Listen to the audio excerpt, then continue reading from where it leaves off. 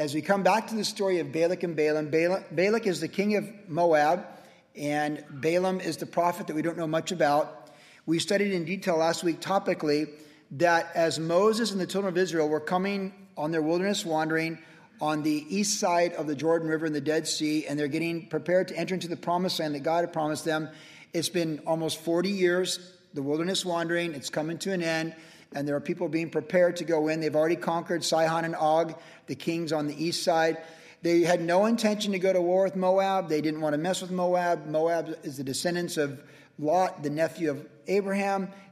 But Balak, not a man of faith, a man who worships false gods.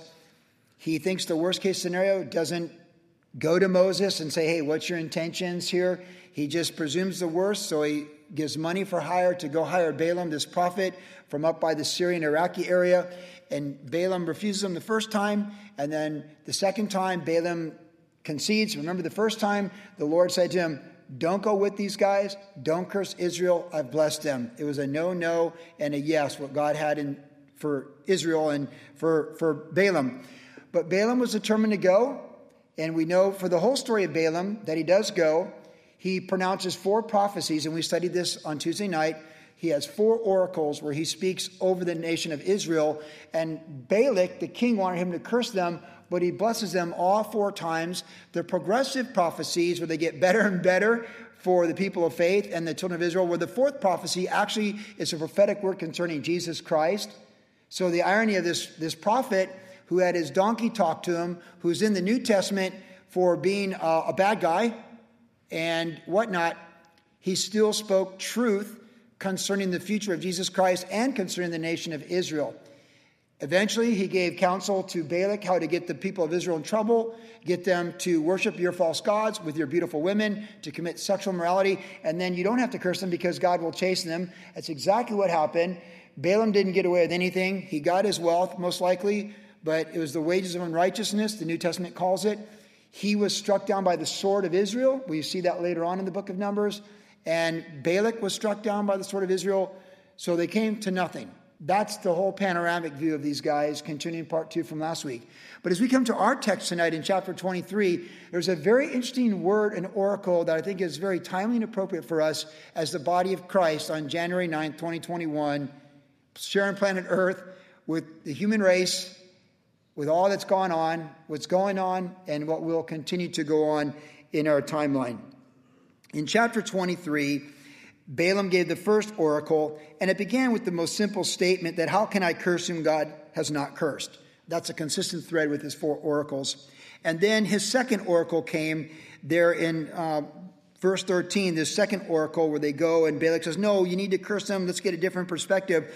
And in this second oracle, we pick it up in verse 18, where this is the oracle of Balaam concerning Israel, the second of the 4. So then he took up his oracle and said this, rise up, Balak, and hear. Listen to me, son of Zippor. God is not a man that he should lie, nor a son of man that he should repent or recant. Has he said, and will he not do? Or has he spoken, and will he not make it good? Behold, I have received a command to bless. He has blessed, and I cannot reverse it. Now, the third oracle talks about his kingdom being an almighty kingdom, unstoppable kingdom, and the 4th oracle concerning the scepter of Jesus Christ. So these do build, and I want to give you that context. But what an appropriate and profound statement comes for us here in verse 19, as Balaam tells him in verse 18, listen to me, Balak, you're fighting God. And here, this man, Balaam, who would be struck down by God, yet speaks the truth for God. For everything he says in these oracles is true. And here in verse 19, this phrase, God is not a man. And then part 2 of it is, nor a son of man. As we look at these 2 verses, 19 and 20, let us meditate tonight as a family. For most of us know each other pretty well. As a church family. We've been through a lot in 2020, and we're looking at plenty in 2021 and an uncertain future. Tonight we want to meditate on this phrase that God is not a man. God is not a man. Now, we know that, but sometimes it's good to meditate and really think about who God is, his nature, his character, his power, his attributes, his revealed word, what he stands for, and what he stands against. Because God is not a man. And so often, people erect for themselves altars and gods of their own mind who are gods of men. So Moloch is the god who kills babies, because people have been killing babies since the dawn of creation. So Moloch became a god of men who you offer your unwanted babies to.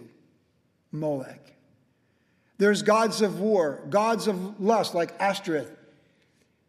Men, the descendants of Adam and Eve, men and women, have long built for themselves gods and goddesses, Greek gods that took on Roman names under the Roman Empire, that reflect fallen men and fallen humanity. They reflect the passions of the flesh, the lust of the flesh, and the pride of life. And even now in our world, where Jesus is the way, the truth, and the life, and there's no other way by which we can come to the Father, there are many competing gods against Jesus. But as God said in the book of Isaiah, I am the Lord, I am God, and there is no other. So in the midst of this fascinating story, after Israel had just received the law of God a few decades prior, there are people of covenant for less than 40 years. The new generation is arising. The old generation has died off, everyone over 20. Moses is going to die soon. Joshua is older and he'll be the new leader.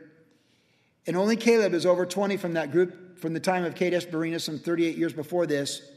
God declares to this nation that's about to go into its promises and enter into everything God has for them as a people, according to God's promises, he says through Balaam to Balak, God is not a man, nor is he the God of men, nor is he a son of man.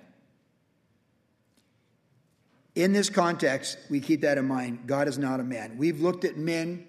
We've listened to men. We've watched women and men of great power make many decisions, affect our lives profoundly in the last 10 months. Men and women that we've trusted, no matter what our worldview is. And we've watched them make decisions. We've watched people in the healthcare, the very highest level, say, trust me, and then tell us just a few weeks ago, I was lying earlier because you wouldn't accept the truth, but you can trust me now. God is not a man, nor the son of man of a man. Our vision is simple and clear under the lordship of Jesus Christ. He is the King of Kings. He is the Lord of Lords. And he can be trusted in all things. We trust him with our soul, our life, and our future, and everything we love and hold dear. So, in this text, God is not a man, nor a son of man. Let's think about his character. The first thing we see about God is not a man is that he doesn't lie. God is not a man that lies. Men lie. Men conspire. Men deceive. God said in the book of Proverbs, there's things he hates, and one thing he hates is people who shuffle the feet and wink the eye. That's backdoor conspiracies. That's saying one thing and meaning another. That's not how God is. There's no sleighting of the hands. He also hates an unjust scale. An unjust scale is a lie. He doesn't do that. We're told, even lest we think that God would lie in his character, we're told in the New Testament it's impossible for God to lie.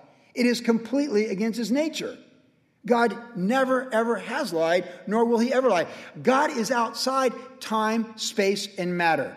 God is not like us. See, we want to compare our understanding of God in our finite mind to our understanding of a human being, because that's the best we can do in our finite mind. But God tells us, don't do that. Because as the heavens are above the earth, so are my thoughts and ways above you. And the secret things belong to the Lord, but what I've revealed belongs to you and to your children. So the moment we think we're really wise and we can outsmart God and we can judge his word or judge his character or think we know something about him other than what he's revealed about himself in his word and his character, we become the wisdom of men, but we're told in the Old Testament, New Testament, that the foolishness of God is wiser than the wisdom of men. God is the great I am. We only have to go back to that fire at the burning bush with Moses. When God says, take off your sandals for you stand on holy ground, that fire did not consume the bush. That's the holy fire. That's the tongues of fire.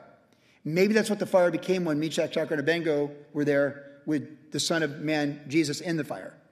I'm not sure, but they didn't smell like fire, so that seems like a supernatural fire. But when God revealed himself at the burning bush to Moses, Moses said, who do I say sent me? Like, who do I say sent me? Muhammad, Buddha, Confucius, Marx, Lenin? Who do I say sent me? I am that I am. That means the all-sufficient one.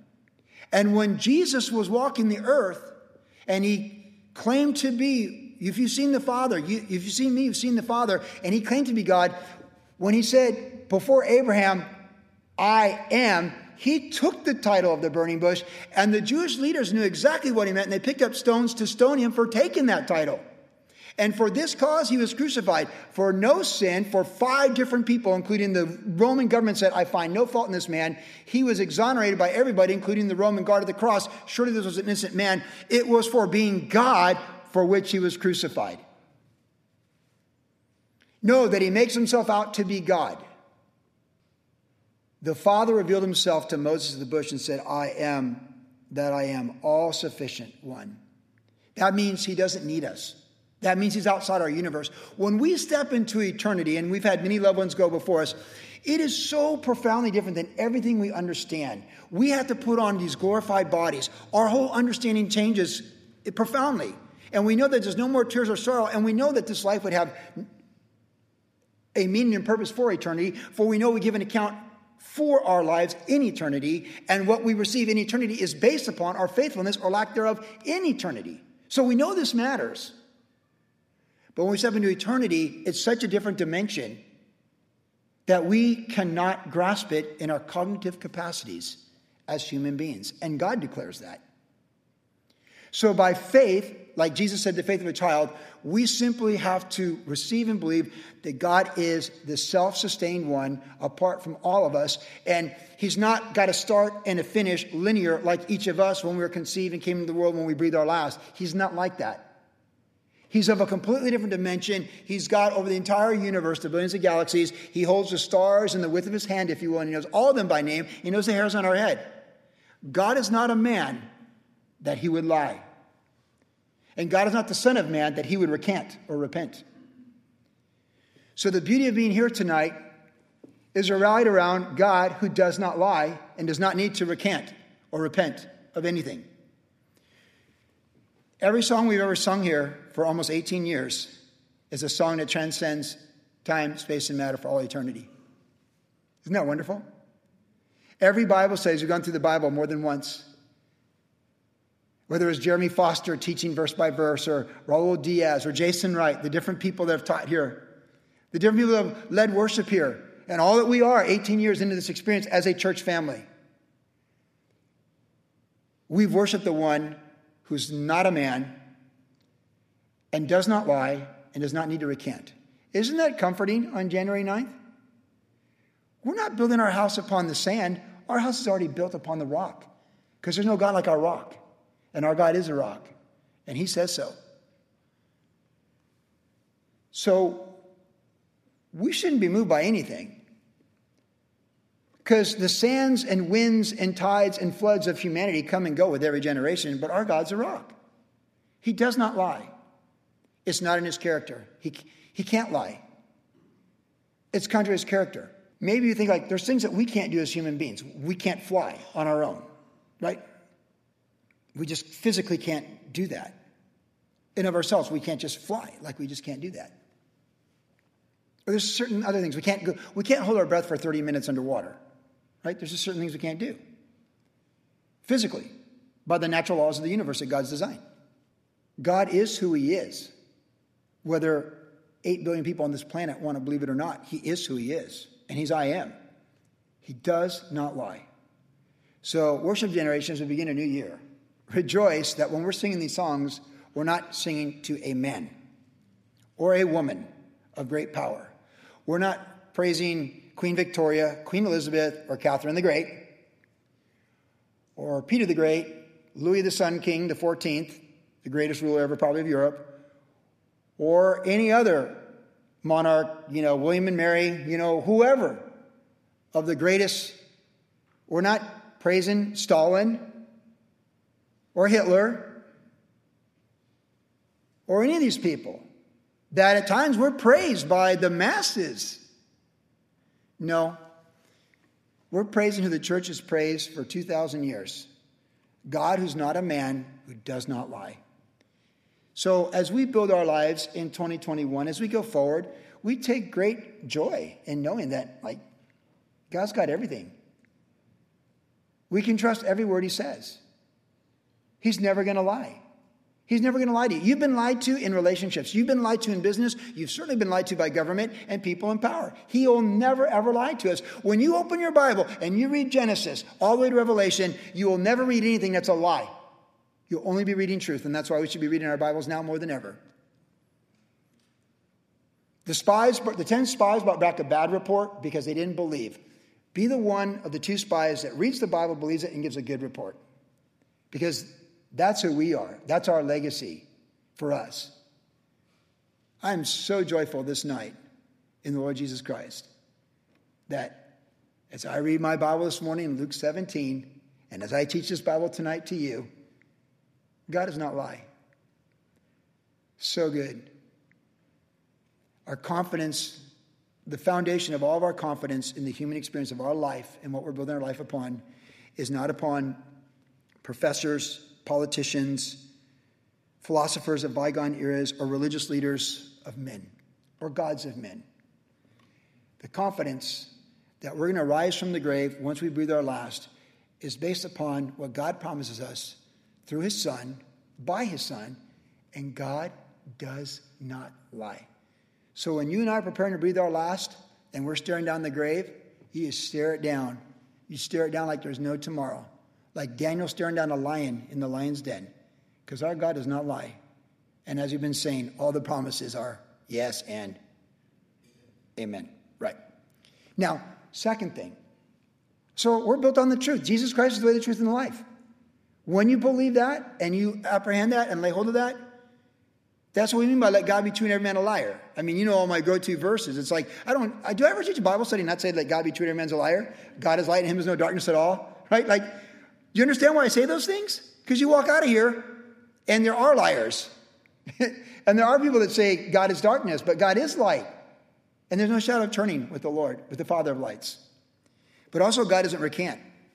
Now, aren't you glad God never has to get up and ever say he's sorry? Can you imagine if we're gathered here and we're worshiping Jesus and, Jesus is in our midst right now? He's in our midst.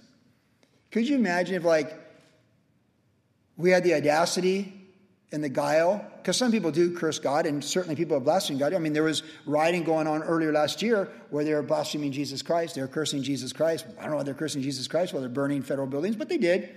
Because you could have, or maybe you still can. I don't know. You can do that sometimes in the human experience. Can you imagine us saying, Jesus, you owe us an explanation? Jesus, you need to say you're sorry. You say you're sorry because you didn't, heal my mom or make this marriage work out or save my son or what, you know what I'm saying? That would it's an anathema to even say that. It's blasphemous to even think like that. We're worshiping Jesus because we know he's good. He doesn't have to get up and say he's sorry. Now, I could get up and say I'm sorry for a lot of things. And if so could you. We need to say we're sorry. That's part of growing in the Lord. Hopefully we don't have to say we're sorry for the same things over and over.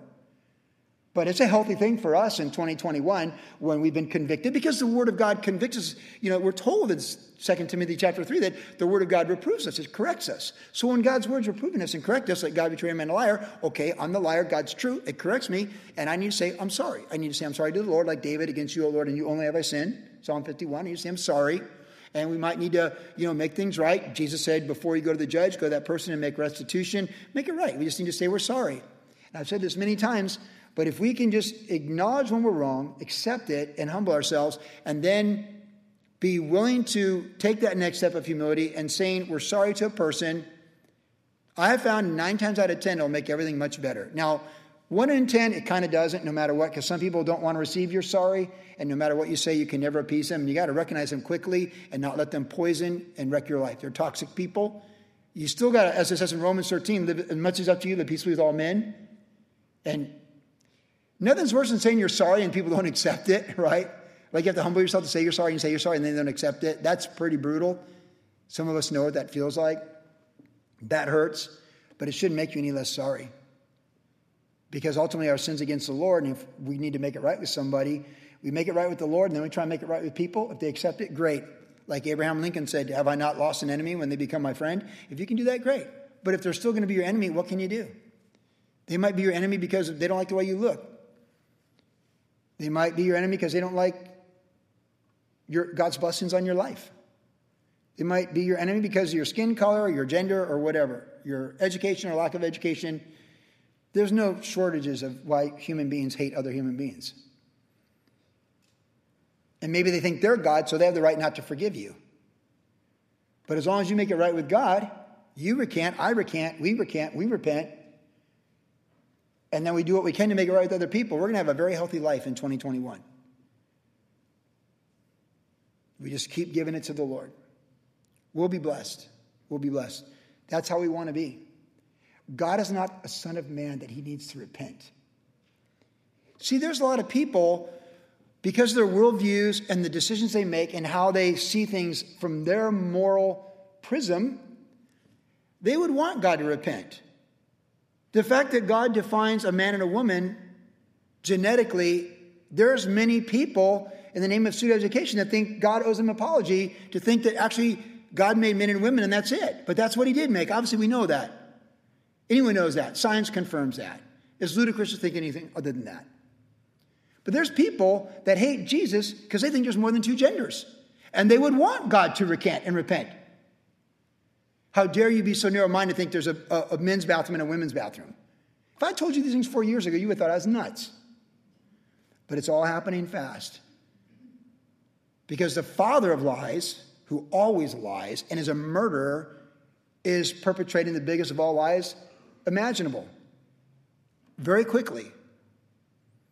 But know this, as we read our Bible, as we receive his word, as we praise his name, Jesus will never need to interrupt a song and say, I'm really sorry about what I did. Your pastor may need to say that, and maybe even our worship leaders may need to say that. Jesus Christ, who we're here for, who we're abiding in, who we're looking to as the author and finisher of our faith, he will never, ever have to apologize to any of us for anything he's ever done. Because God is good and God is light, and him is no darkness at all. Isn't that a wonderful thing? If we built our life around our confidence in men and women, and all of our hope is in them, and it all falls apart, we might want an apology. And even people that you don't like, sometimes when you see them apologize, you're like, okay, yeah. Like, it's kind of in us that when someone apologizes, even if you can't stand them from work or their political worldviews or their philosophies, when they say they're sorry, you kind of like, there's something humbling about someone saying they're sorry. That kind of humbles you while they say it. Jesus never, ever, ever will have to recant or say he's sorry. And that's why Psalm 18:30 is one of the first verses I ever memorized.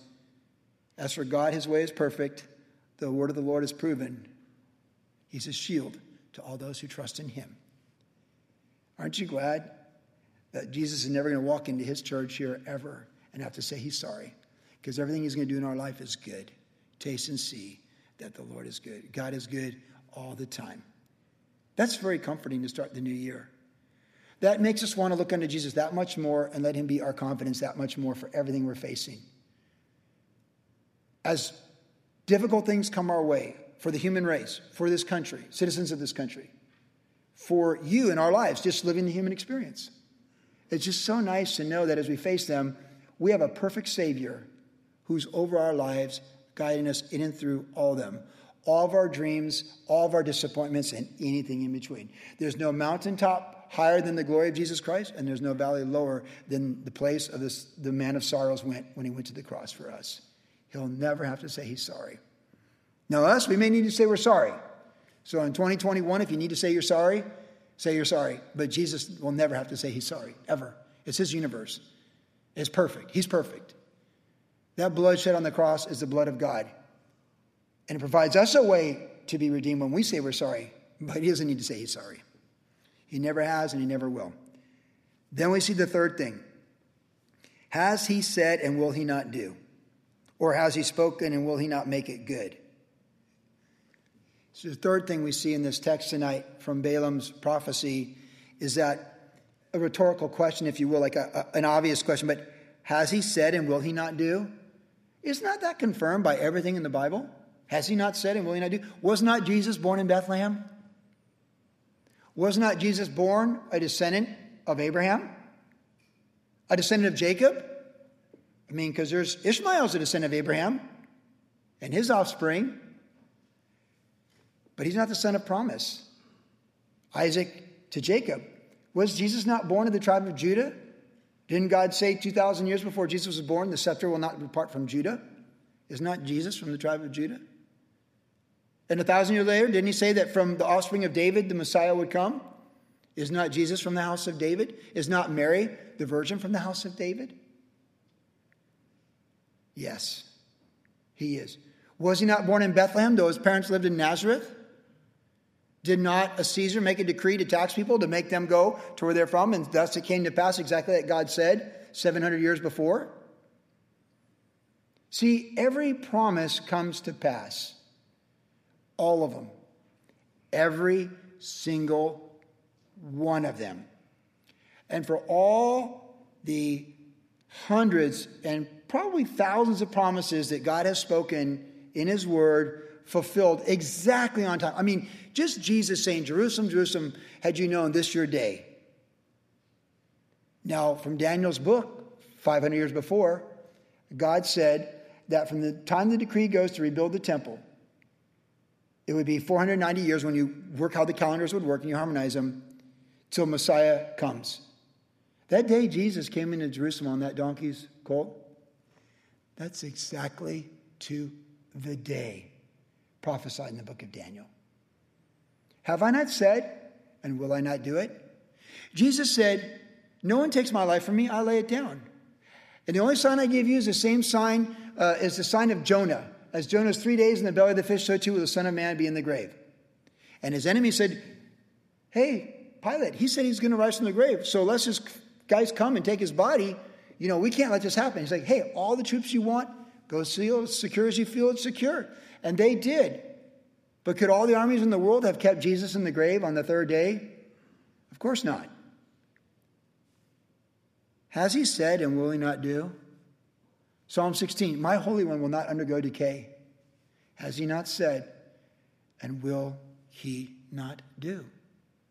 So as we're gathered here tonight, again on the cusp of a new year and all these uncertainties surrounding us in our personal lives, and as citizens of our country and humanity, we have to just continue to let our confidence be that God is going to keep every promise. And we've been talking about this. The promises of God are all or nothing. In this room tonight, if we're born again and born of the Spirit, we have all the promises, not some. And if we're not born again, we have zero promises applied to us as adopted heirs in Christ, Romans 8. See, we have all the promises applied to our life or zero promises as far as being joint heirs with Christ, Romans 8. So we're a redeemed people. Our Heavenly Father's trust and estate is beyond our comprehension. Now, some of you might be in someone's trust or estate, and some of you might have your kids in a trust or an estate, in a will and all those kind of things, and you younger people may not understand, but you get like you have a healthcare directive, you might have a DNR, do not resuscitate, that kind of goes with the healthcare directive sort of, and then you've got like the trust, and you make amendments to the trust as things go on, because it always changes, and then you have you have the will. It specifies who gets the couch and the car and these things, but the trust kind of runs itself when you die. It just runs itself. And you might have a quick claim on a house, or if there's real estate, that way it doesn't go to probate, so the lawyers don't get the money, the kids get the money, whoever you're giving it to. And it's all there. It's all there. And it's important documents, so you might have extra copies. You have these copies in a safe, someone else has copies, so it all runs itself.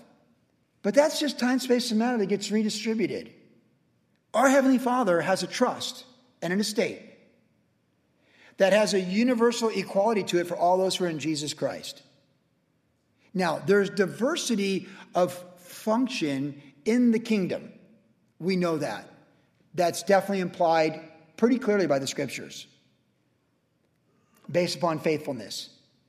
But all the promises are ours this side of eternity, and there's a glory that is all of ours this side of eternity.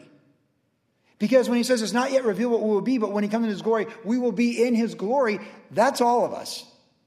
And when it says this corruptible must put on incorruptible, that's all of us. When this mortal must put on immortality, that's all of us. When this terrestrial must put on celestial, that's all of us. We are all getting a glorified body. We're all going to be where there's no more tears and sorrow. And Romans 8 tells us that we're adopted and we're joint heirs with Christ, but part of the qualification, not a work of the flesh, but a qualification to really be entrusted with the wealth of an estate or a trust, is what we do in this life. And that's why we're told in Romans 8 on the promise of the trust and being joint heirs with Christ, if we have suffered with him. It is like that movie, The Gift, where the guy receives a massive inheritance, but it's a series of events, lessons he has to learn, the value of work, the value of people, the value of giving. And, James Gardner's like the deceased dad, and he speaks to him from the past. And if you're watching this now, that means you learned the value of work. And in a way, he's being prepared. So when he finally gets all the money, he wants to build a hospital and help people in need rather than spend it on himself as like some spoiled prodigal. Well, so too, God is preparing us to be a part of the trust and the estate and the inheritance. So all that goes on around us in general in the human experience in our timeline, all that goes on around us in the country we live in, I just can't even imagine being German in the 30s or Russian in the 30s, 1930s. I just can't even imagine. How would you like to be, Dutch in the 1930s or Danish or Polish? As this all changes, going like, I've got a bad feeling where this is going, and there's nowhere to run. And you own a house in Warsaw, and, you see what's happening. Hitler takes Sudetenland, then he rolls into Austria and takes Austria, and then he rolls in and takes the Czechoslovakia. Man, he's coming for you in Poland. And you just feel so helpless. But nonetheless, you would have to, through faith, even as believers did at that time in the late 30s, or just that timeline, or even those Germans that were opposed to what was going on, you would have to have total faith in Jesus and see it through the eyes of faith and know there's a bigger eternal picture in everything that's going around you. So as you lost things, as they took things, or as things you could no longer say, and all these things. I have a book called Things We Could No Longer Say. The former deacon, Corey Ruda, gave it to me. Corey gave me that book. I read it. It's a great book. It's about the Dutch church underground during the occupation of Nazi Germany. Things we could no longer say. You understand? So, we've got all the estate. We've got all the promises. Has he not spoken? Has it not come to pass? So, as we think of these things apply to our life, we know that we can trust him with everything. We should not be moved by uncertain futures or things that seem threatening to our life. Paul said, addressing the Ephesian elders, none of these things move me. And God's prepared me for a loss of freedoms, but none of these things move me because I don't count my life dear to me, and I need to do what God's called me to do. And that's my whole purpose in life. See, The problem for me is I count my life dear to me. And I like comfort over trials and tribulations, as I think most of us do. But comfort doesn't do much to prepare me for anything good. Trials and tribulations always seems to produce growth in my life. I taught at Calvary Vista this morning, and I walk in that sanctuary, and there's a number of profound emotions that affect me when I walk into 885 East Vista Way. Fortunately, the first one is my wedding day. I stood on that podium today, and I stood right there with my wife. Jennifer coming down the aisle is so beautiful, wonderful. That's my first memory. Another one is having to vacuum that sanctuary. It'd take 2 hours when it had carpet, and Gaylor wouldn't turn the air conditioning on. Do you know how hot a sanctuary is in Vista in August? It's almost 100. It took me 2 hours to vacuum. Some people have to clean toilets. Gaylor had a better plan. Let's make them vacuum for 2 hours in that sanctuary. The value of work, right? Those types of things. And of course, that's where we had the memorial service for my son. I can't even imagine who I'd be if we not lost our first child. That is the most profound event in my life. And I thought I was going to cry over it because a lot of times, because this is the anniversary of our son's passing, and sometimes I'm really vulnerable on it. And I thought for sure, oh man, Lord, please don't make me cry in front of the men today over my son, because this is where we had the memorial. Pastor Chuck did the service and everything. I didn't cry over that. But it's all shaped me. Like that all has shaped me. My wedding day. And that's where Hannah was dedicated. She refused to wear the bonnet we had for her. It would look so good in all the pictures. She just would not wear it. You know what I'm saying? Like, you can relate, you parents. It's all shaping us. I looked at that foyer that was so hard to walk through for a year after we lost our son. And I had to walk by all those moms with babies every service. But today there's just no sorrow over that, just thanksgiving. Because that molded me and shaped me. It really did. See, all these things mold and shape us. It's hard to pack up a baby room and move because you just can't live in that house anymore. Some of you know, some people can keep living in the house, some people can't. You know what I'm saying? You do. It's all part of the journey. But all the promises are yes and amen. Not one promise has failed you. On your darkest day, with the worst news or the worst thing you ever saw in your life, not one promise failed you. Not one. Not one. Have I not spoken, and will I not bring it to pass? Everything God has done in our life is good, and all things work together for good to those who love God and are called according to his purpose and being conformed to the express image of Jesus Christ. There's a lot more of Jesus in my life, being reminded of that in that sanctuary today, of events that happened. Because I've shared this a few times, but I don't always share. But when we lost our son, I was trying to figure out how to get out of ministry. I've been a pastor for 1 year. I was not yet ordained, and I was plotting, like, this has all been a big mistake. This is more than I ever signed up for. The beatdowns, we went out with the movie Sunriders, and the craziest things that happened, and men grabbing my wife, trying to make her speak in tongues and all this stuff, just the weirdest things you ever saw. Surf movies that were in Technicolor, and then they turned green, and weird people coming up, and just the weirdest, gnarliest, ugliest stuff that first year when my wife was pregnant with Jesse, and we were doing all this stuff together. And I, by November of that year, was just, because I'm kind of like Jacob, you know, okay, how are we going to work this one? And I was plotting how I could get out of the ministry, this was all a mistake, and get back in the surf industry and just find a way to provide for my wife and not have to serve people who don't say thank you and don't care. This was all just a big mistake. Like, I misread the Lord. Brian Broderson had good intentions, but no, this is not the way it's going to be. And I'm thankful 33 years later that this is the way it is. I walked by that garden where I used to have to weed everything. I was like, and it's all good memories. See, has not every promise come to pass? The answer is yes. And the last thought we have, and think on your personal life right now. All this, it all came to pass, yes. And if you don't believe yes yet, just hang in there. Having done all, stand. The yes is still coming. Those that wait upon the Lord, they'll not grow weary. They shall renew their strength, and they'll mount up with wings like eagles, and they'll soar. If you're not soaring yet, don't worry, we'll get to eternity. We'll be soaring. But then the last thing he says is the bonus thought. And he said this with all the prophetic words concerning Israel, the 4 prophecies of Balaam. He says in verse 20, I've received a command to bless. He has blessed, and I cannot reverse it. And I want to leave us with this thought. We are blessed. God has commanded the blessing on your life in Jesus' name. He didn't shed the blood of his son to leave you short of those blessings. That the son was cursed. Cursed is everyone who hangs on a tree. The son was cursed so we could be blessed. God took the curse. He's the serpent lifted up in the wilderness. He took the curse so we could be blessed. Have I not commanded? Is it not so? What God has blessed is blessed, and you and I are blessed. We have every spiritual blessing that we need for this life and all eternity. We are blessed. When we wake up in the morning, just know we are blessed. You are a blessed woman. You are a blessed man.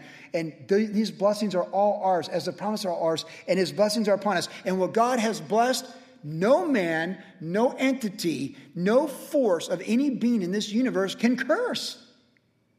We are blessed. Now, they can curse against the church. People can revile the church. They can revile you in Jesus' name, revile you against Jesus. But we're still blessed. Because even when we're persecuted, what did Jesus say? Blessed are you when men persecute you for my name's sake. Blessed are you when you're persecuted for righteousness' name's sake. We have been getting persecuted for Jesus' name. We have been getting persecuted for righteousness' sake. See, most of the persecution on the church in the last few years in America and worldwide is for righteousness' sake. Because we believe marriage is a man or woman. We believe in the sanctity of life. We believe in the value of all lives, right? And people hate that. So people have cursed that. They've cursed us. They've cursed that. So they try and shut your business down, your bakery or whatever it is, because they don't like that your light and your salt is an affront to them and their rebellion against God. So they curse, and they might shut down your business. They might take your home. Lots of homes have been lost because in Jesus' name. But what did Jesus tell Peter? Whatever you lose, you get so much more in this age in the kingdom to come. Remember when he said that? Oh, Lord, we've lost houses and families for your sake. He says, hey, I tell you, you'll receive so much more. All these houses get left behind. It doesn't matter how many zeros you have in the bank and where your decimal point lands, it still gets left behind. All of it. All of it. Like I said, Peter the Great's last day, one of the greatest kings in human history. He's dying. And by the way, he died with a lot of pain. So did Catherine the Great. A lot of physical pain. But on his last day, he wrote, I give. And he died and breathed his last. One of the greatest rulers in human history. He was trying to give something away. And he fell short. He couldn't take it with him. He thought of something more that he couldn't take with him. He wanted to give it away. It was too late. So give it away or have it taken away. We brought nothing into the world, Job said, and it certainly will take nothing out of it. Naked I came from the womb, naked I go. The Lord has given, the Lord has taken. Blessed be the name of the Lord. So, worship generation, we rejoice tonight because God is not a man. He's not trying to take, to redistribute, to wreck or ruin. He's not fighting God because he is God. He's not fighting righteousness because he is righteous. He's not fighting the light and the salt and the flavor because he is the light, the salt, and the flavor. Isn't that good news? So he's for us. He's a blessing God. And what he has blessed, your life, this church, the body of Christ, no man can curse. So let's think the best about what he wants to do in our life. Let's think the best about what he wants to do in the church, in your family, the people you love, even your enemies. Let's think the best. Because our God is a blessing God, and we, of all people on this planet, are blessed. Because no one is as blessed as the church of Jesus Christ. We are his bride. He loves us. We are blessed. And no one can pronounce a curse on us that supersedes or removes the blessing of the Lord Jesus Christ, dying on the cross for our sins, rising from the grave for our hope and justification, and giving us the power of the Holy Spirit and tongues of fire to empower us and equip us and see us through for everything he's called us to do until that trumpet sounds. We are blessed. No one can curse the church. People can slander the church. They can attack the church. But know this, we're his bride and he loves us. And he loves us with a perfect love. We're blessed. And he'll take care of his girl. He'll take care of his church. He's got us.